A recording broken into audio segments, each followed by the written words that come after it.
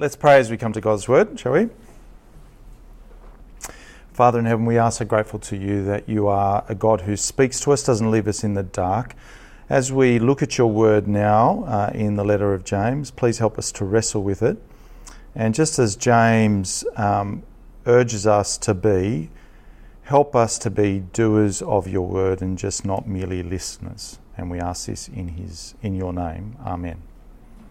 Excellent. Well, one of the big things that we've been saying as we've looked at James is that James is urging Christians to have a genuine living faith that's not double-minded.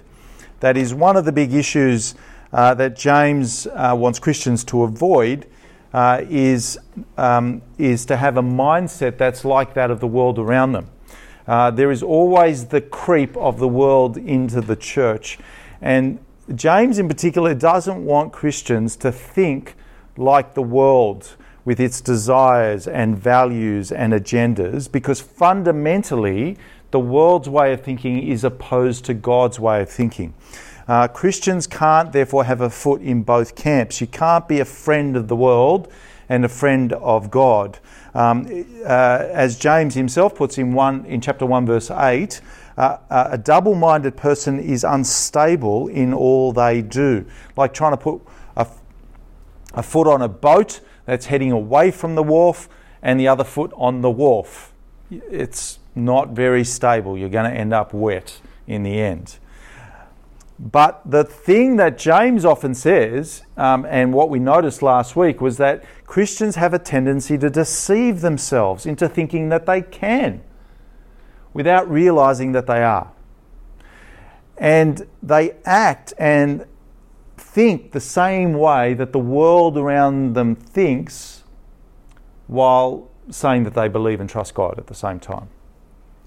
And James gives us certain tests to help us to see whether we are in fact doing that, so as to avoid self-deception. But first, what I want to do, before we have a look at James chapter 2, is quickly cover the ground that we missed out on looking last week in the last two verses of chapter 1, because they're fairly key for our look at the book of James altogether. But before we do that, because we've been talking about genuine living faith, I just want to ask you to just chat among yourselves just for 1 minute and give me 3 markers, or a couple at least, of things that if your friend comes up to you and says, how do I know that I've got a real living faith? What are the kinds of key things? You know, if you're concerned about someone being a Christian, what are the key markers that you're looking for in them living out the Christian life? So go talk among yourselves. What are the things that you would look out for, that you think?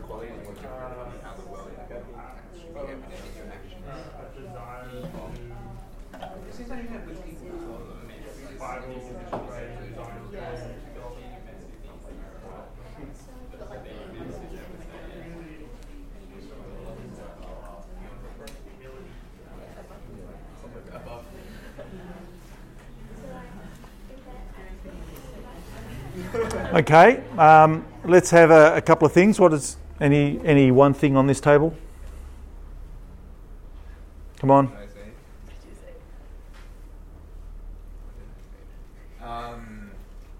Your actions being, being molded by God's commands rather than what society expects you to do. Okay, so general obedience to God's word. Okay. Over there. Back table. Just one thing. Come on. Don't be shy. Bible reading. Bible reading. Very good. That's one I had. Yep. Over here. A desire to draw near to God. A desire to draw near to God. Lovely. Back table over here. Whether you're motivated by yourself or by God. Okay, motivated by self or God. Yep. Here. I guess ask the person your thought, his or her thought on like Jesus' death and resurrection, what that means. Jesus' death and okay, yeah. So whether they really understand the gospel. Yep. Very good. Prayer. Yeah. So my three were prayer, Bible reading, going to church.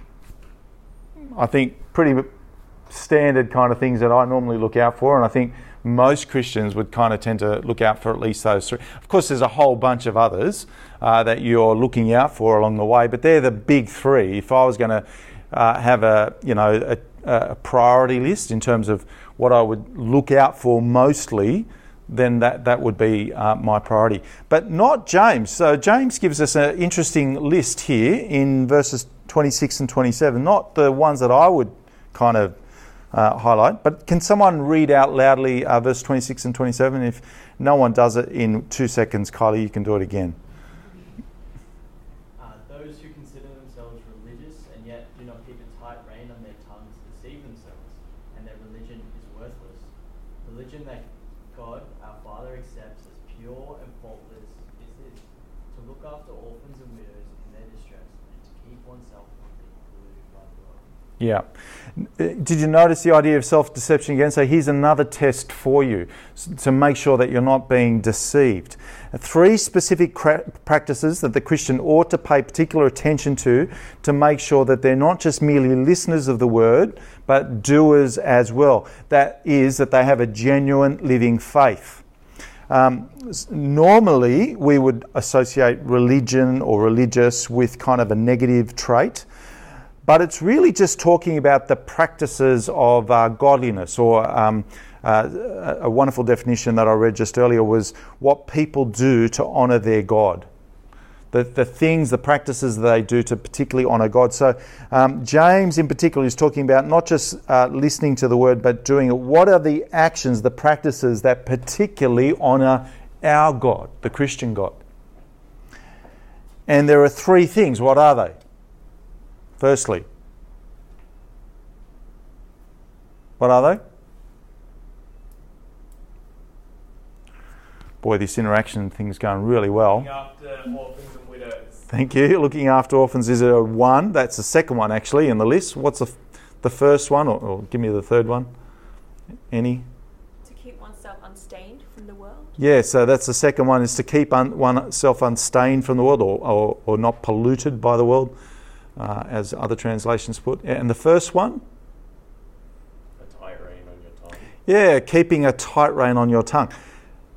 Not many people pick those as their particular markers, yeah? So they kind of seem a little bit strange. And so my question is, why these 3 things in particular?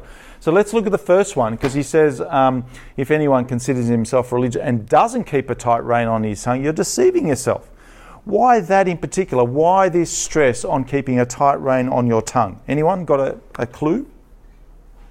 Out of the heart, the mouth speaks. Very good. Out of the heart, the mouth speaks. And where does that come from? The Bible. Yes. In particular, where does it come from? Not James. Well, it kind of. Here, but not really. James picks it up from somewhere. And I'm guessing, just to give you a clue, his older brother. Yeah, Jesus, very good. Jesus. Yes, Matthew, very good. Someone said Matthew? Yeah, very good. Matthew 12, 34. Out of the overflow of the heart, the mouth speaks. Jump over a couple of chapters, Matthew 15, 18. The things that come out of the mouth come from the heart, and these make someone unclean. For out of the heart comes evil thoughts, murder, adultery, sexual immorality, and on it goes. And James comes back to this issue back in chapter 3, and we'll look at it hopefully next semester. That is, we can't see people's hearts like God can. Obviously, God can look into our hearts and He knows what we really like, but we can't. the mouth, what people say, Jesus tells us, is a signpost to the heart. So your tongue, according to James chapter 3, is a window. It doesn't look like a window, but it is. It's a window to your soul, to what's going on inside of you, to your heart. And if you believe the scriptures, and this is the point, because most of us find it really difficult to believe this. Certainly the world doesn't believe this. But if you believe the scriptures, then you will know that it says, Jeremiah 17 verse 9, another wonderful memory verse that you should have, Jeremiah 17 verse 9. Anyone? Okay. The heart is deceitful above all things. Who can understand it? It's desperately wicked.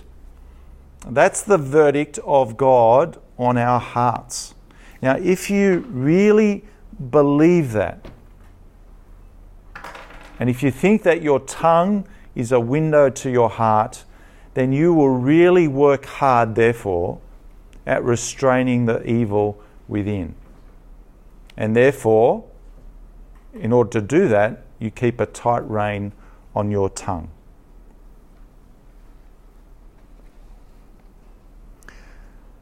What about the second one? Well, we'll look at this in greater application when we come to chapter 3, so we won't do it now. What about the second one? Why is looking after orphans and widows a sign of true religion? What do you think?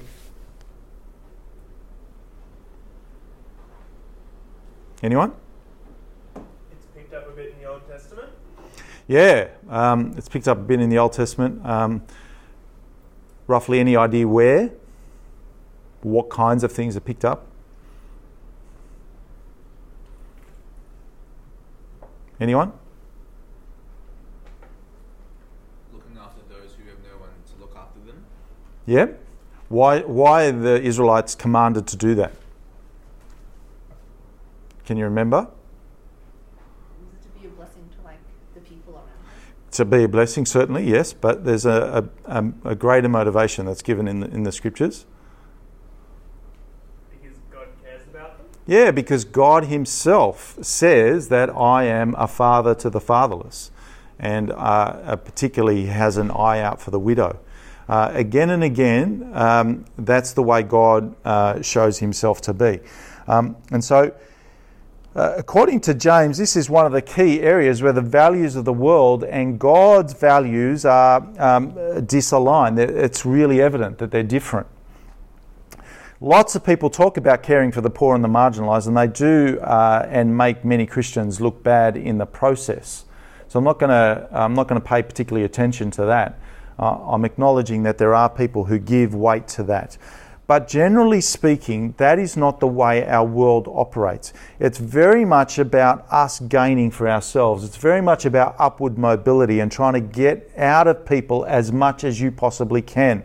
Our advertising, the workforce is built on the principle of take, give me more, upward mobility, gaining for self so that what we want are bigger houses, more possessions, better things. All the time that is being bombarded at us, mainly through advertising, and we live among people.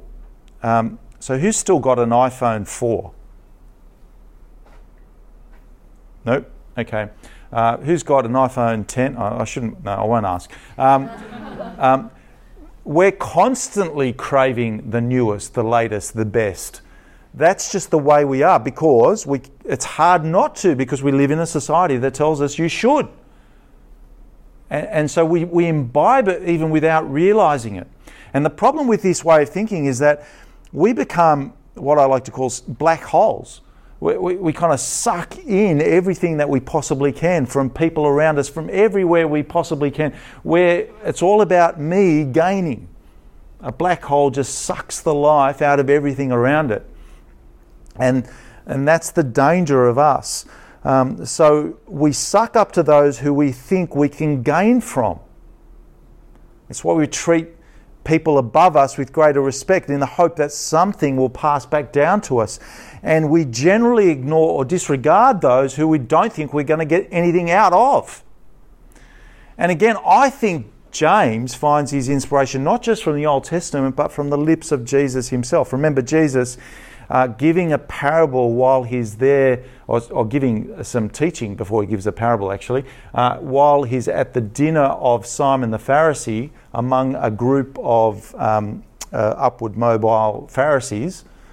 It says to them in Luke chapter 14 verses 12 to 14, good for you to write this down, Luke chapter 14 verses 12 to 14, when you give a luncheon or a dinner, do not invite your friends, your brothers or relatives or your rich neighbours. If you do, they may invite you back, and so you'll be repaid.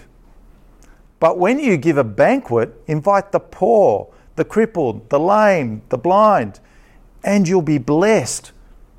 Although they cannot repay you, you will be repaid at the resurrection of the righteous. And friends, this is what God is like. He is often described as the one, and we know it in the gospel, he is the one who gives to people who cannot repay him. That's what grace is. We don't deserve it. There's no way we can repay him for what he does for us and gives us. But he does it because that is what he is like. He is a gracious God, a giving God.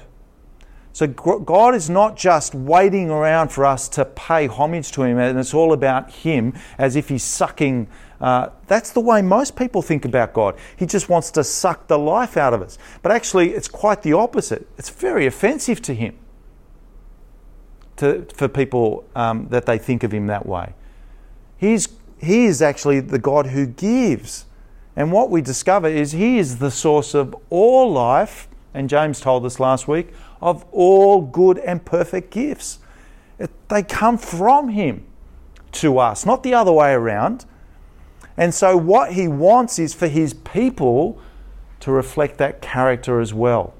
To move from the way of the world, which is all about taking and sucking the life out of other people and gaining for self, to being a giver, to being generous, to be looking for those who are not so popular, not so privileged, who can't get by on their own. And to be particularly looking out for them because that is where you can give. That is the opportunity for you to be like God. It's the fundamental orientation of God, and therefore it ought to be the fundamental orientation of his people. I often say that I'm always trying to look out for a new convert, what they're like. And I often say with young men, the last two bits of their anatomy to change, to repent, are the right foot. That is, what are they like behind the wheel on a car? And they're usually got a heavy right foot that makes them go fast and light on the brakes. And the other one is their hip pocket. Whether they're generous, whether they are able to give, because we like to keep a tight hold on our wallets in our hip pocket. But God wants us to be like him, to delight in generosity. So my question to you is, do you delight in generosity? Because when they visited orphans and widows, yes, it's lovely to spend time with them, but it's more than just spending time with them. It's also about providing for them, as we'll see in a little while. And James, again, is big on this, even in the very chapter that we're going to be looking at today. And lastly, it's about keeping oneself being polluted by the world. We're running out of time, so we'll keep going. James regularly warns us against double-mindedness. Yeah, we've seen that again and again. And Christians really need to embrace God's values against the world's values, but it's hard. And I think James is giving due recognition to the fact that the church will always have a tendency to absorb almost via osmosis the values of the world. You hang around people who think a certain way, and it's very hard to not be polluted by it, to not be contaminated by their way of thinking. And Christians, though, although we're encouraged to be in the world, we're always reminded to not be of it, to not partake in the things that they delight in and to be different to the world around us. But it's very difficult. But that is one of the markers that James wants to highlight for those who truly have a genuine living faith, and he'll come back to this again in chapters 4 onwards. Questions? Any questions on that?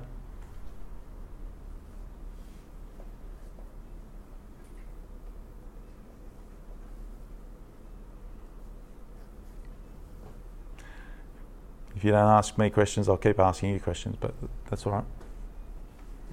What do we say to a believer that has kind of been absorbed into that world that's outside of Christ, and it's just a result of their environment more than anything, not necessarily in malicious action? They're just kind of being surrounded by the wrong people, or the people that they're around with have been surrounded by the wrong people, and so it's just kind of like a feedback loop. What do we ask to do there? Well, I think what James is doing is he's reflecting on the words of Jesus. So I can't help but think the first thing I'd probably do is go to the words of Jesus, where he's saying, you're in the world, but you're not of it. And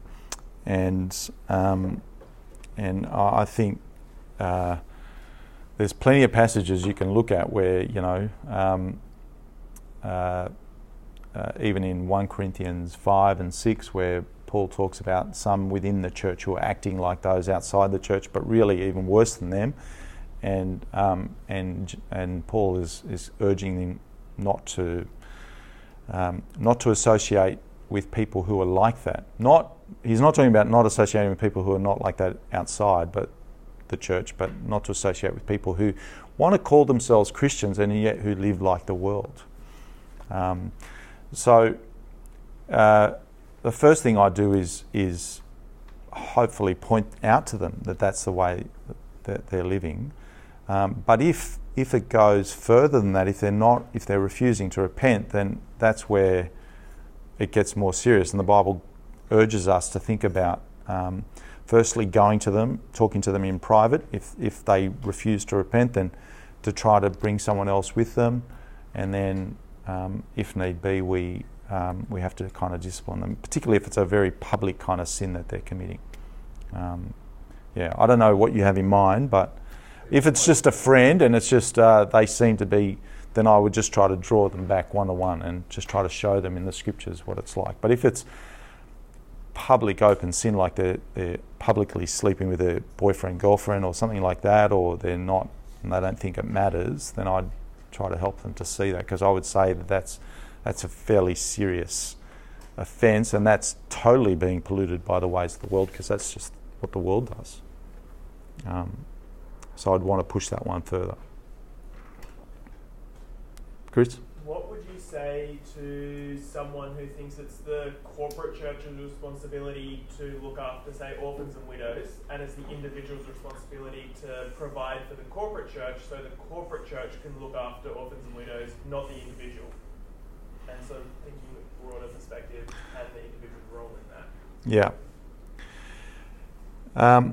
Well, if they go to a church where it is the corporate church's responsibility, and then they can actually actively participate in that by giving more to the church, I'd say to them, well, I hope you're giving a lot to your church, if that's the expectation that you have.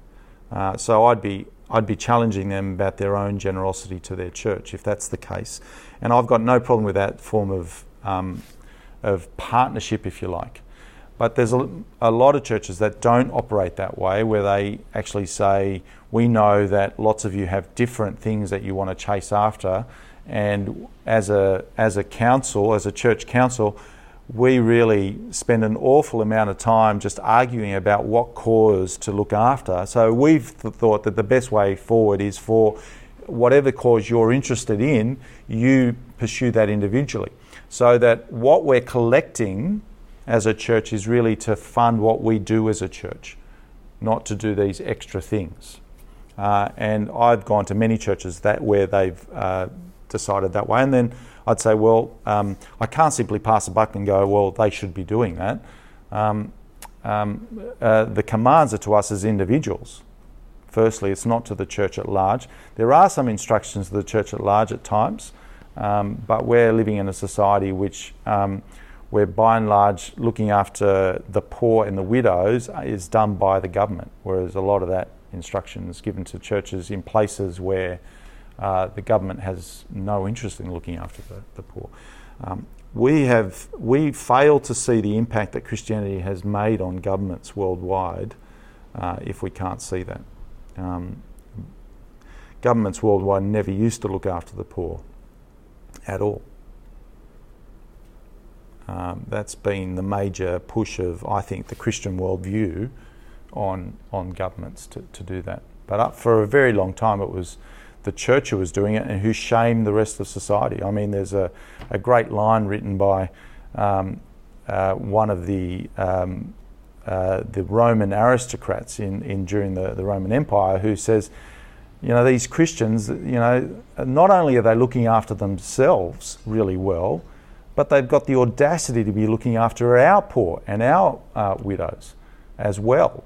And it was almost written like, how dare they? They're shaming us in the process of it. So, yeah, anyway. Can't remember what your question was, but I hope that kind of roughly answered it. Let's move on. Keep asking me questions. I'm really keen for that. And we're not going to get through it.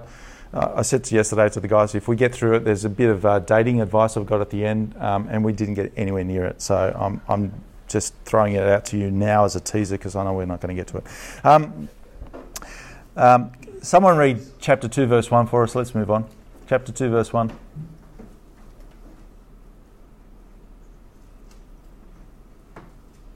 Quick.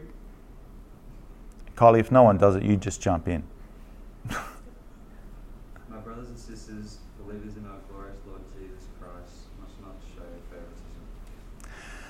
Okay, so the key word there is favouritism. Don't show favouritism. So my question to you in small groups, just quickly, again, 1 minute, if I can get this side of the room looking at, where do you find favouritism in the church, do you think, in your churches, your experience?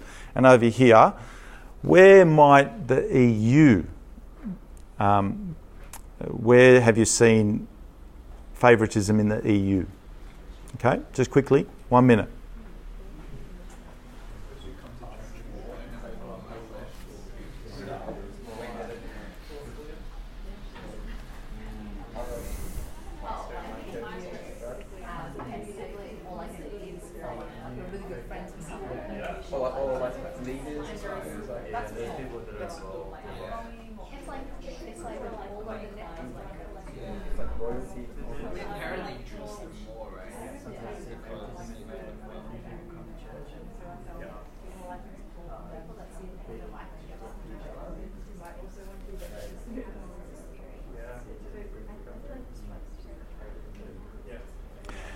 Okay, where do you find favouritism in the church? Where do you see it?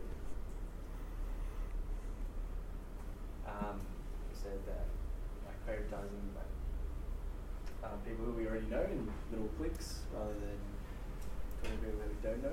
Yep, so we're normally attracted to people who are like us. Yep, and whether intentional or unintentional, we therefore do avoid people who are not like us. And so in a way we're showing favouritism. Yeah, very good. Anything else? To people who are more outgoing and active in the church. Yeah, so we favour the more extroverted, charismatic kind of type. Yep. And also like favouritising those who've been there for like a long time rather than like the newer people. Yep, certainly. And other groups were saying as well, we tend to favour, those who we think are higher up in the church. So we tend to hang out with them a little bit more. So one pastor was talking about how he was an itinerant. So he goes around different well-known preacher. And because he goes into a church, he usually goes out the back with the pastor at first, prays with them, works out how he's going to fit into the church service. And his wife sits all alone in the church. And the wife has often commented that at the beginning of a church service, no one goes up and talks to me. Hardly anyone comes up and says hello and tries to find out about me or anything like that. But she says, as soon as you finish preaching and you come back and sit down next to me, afterwards everyone wants to know me. Everyone comes up to me and asks me about things and stuff like that. And it's just by, association with being well recognised in the church. What about the EU? Where do we see favouritism in the EU? This is getting really personal, a bit close to the bone, so I can understand your hesitancy, but we can handle it. Is that a similar thing of like often it's just the people that you know that get kind of asked to do things rather than? Yep. So people that we know, and we tend to, we do tend to have cliques and hang around people who are like us or, similar schooling backgrounds and, stuff like that. So we've got to be careful about that. Or racial kind of divides or whatever it is. Yeah. It is a bit too close to home. Now, let's have a look at James. James says the use of the word favouritism, or some of the older translations have partiality. And this really, the idea there is to treat people according to their outward appearance, physical appearance, that is. Whether they're good looking, what gender they are, what race they are, what social status they are. He actually gives us a little bit of a illustration later on of clear difference in social status, the type of clothing they wear. Remember that God says in 1 Samuel 16 verse 7, that people look at the outward appearance, but God looks at the heart. So listen to this in the law of Moses, where God is speaking. Deuteronomy chapter 10 verses 16 and 17. Deuteronomy 10 verse 16 and 17. For the Lord your God is God of gods and Lord of lords, the great God, mighty and awesome, who shows no partiality and who accepts no bribes. He defends the cause of the fatherless and the widow and loves the foreigner residing among you, giving them food and clothing. Can you see how I think James picked up this idea and of looking after orphans and widows back in chapter 1 verse 27, and he's really equated it because this flows out of the character of God, who shows no partiality,